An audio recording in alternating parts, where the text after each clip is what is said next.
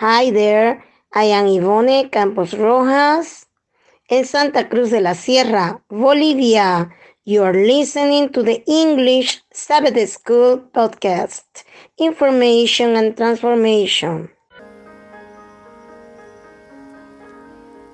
Hello, dear friends. I'm Moseina for the English Sabbath School podcast. Lesson 6 for Tuesday. I said Tuesday, November 7th. Today's title, Waiting and Mission. So, what is your motivation and how can you prepare for this mission? Waiting, patience. Let us discover. First, shall we pray? Heavenly Father, we are so grateful for the blessings you've given us. Oh Lord, sometimes it feels like your promises are taking so long to be fulfilled. But teach us to wait wisely, and while we wait, to work, proclaiming the good news of salvation in our Lord and Savior, Jesus Christ. It is in His name we thank you and praise you. Amen and amen. Okay, my friends, come on, move it, move it. Open your Bibles and don't be lazy, don't be lazy. This week we are studying about motivation and preparation. So what motivates you to get up out of bed? So think about it. The lesson begins. Luke 24 ends with Jesus' ascension into heaven. But that is not the end of the story. The author Luke continues writing the book of Acts. Just before Jesus ascended to heaven, he gave the disciples a mission, a promise, and immediate instructions to wait in Jerusalem for power from on high.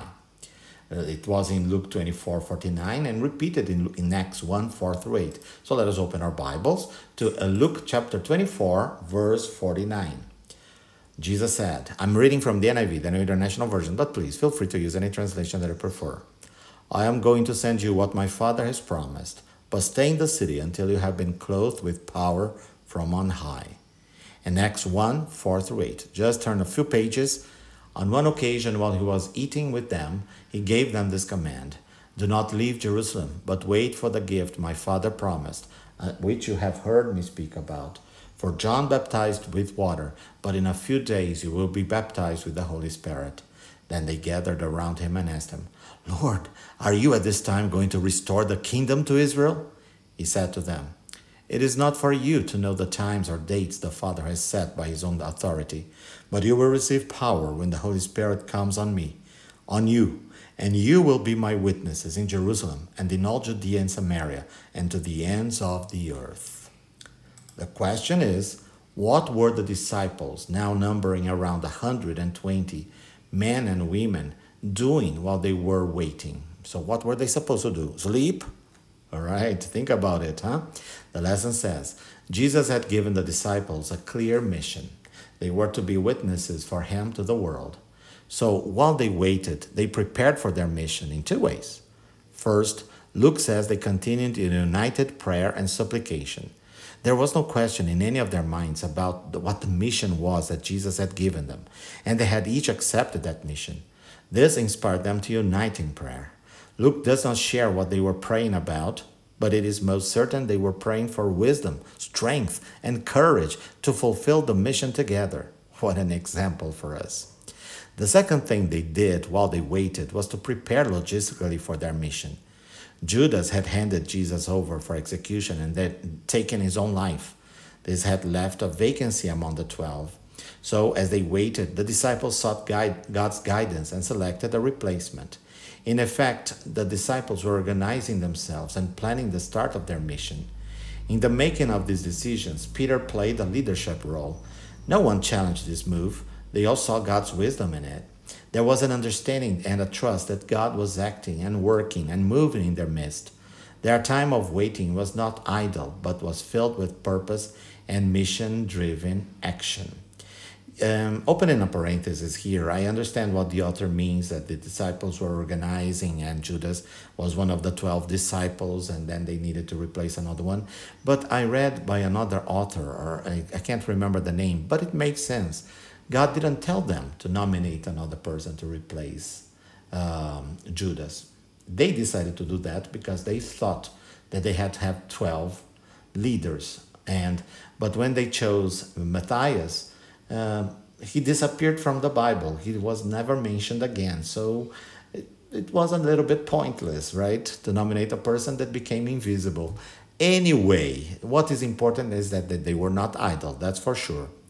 While we wait for the outpouring of the Holy Spirit, did you hear that, Virginia? While we wait for the outpouring of the Holy Spirit to help us complete the great mission of God, we must unite to encourage each other, praying for God's Holy Spirit. Also, we should be aligning ourselves and our church with God's priority, the saving of the lost. God's mission, my mission. Hebrews 10, 24, 25. Let us open our Bibles there. And let us consider how we can spur one another on toward love and good deeds, not giving up meeting together as some are in the habit of doing, but encouraging one another, and all the more as you see the day approaching.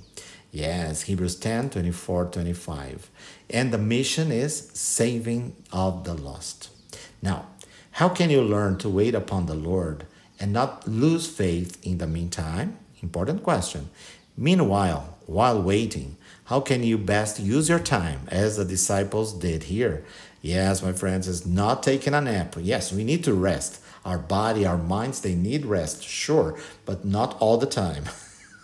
So how can you be actively waiting while the Lord doesn't come or he doesn't call you home? So let us see about it as we continue to study. So motivation and preparation. And part of our preparation is learning to wait in an active mode. Okay, very good. Well, this is the end of lesson 6 for Tuesday, November 7th. For more information, please get in touch with us on Facebook or Instagram, Believes UNESP.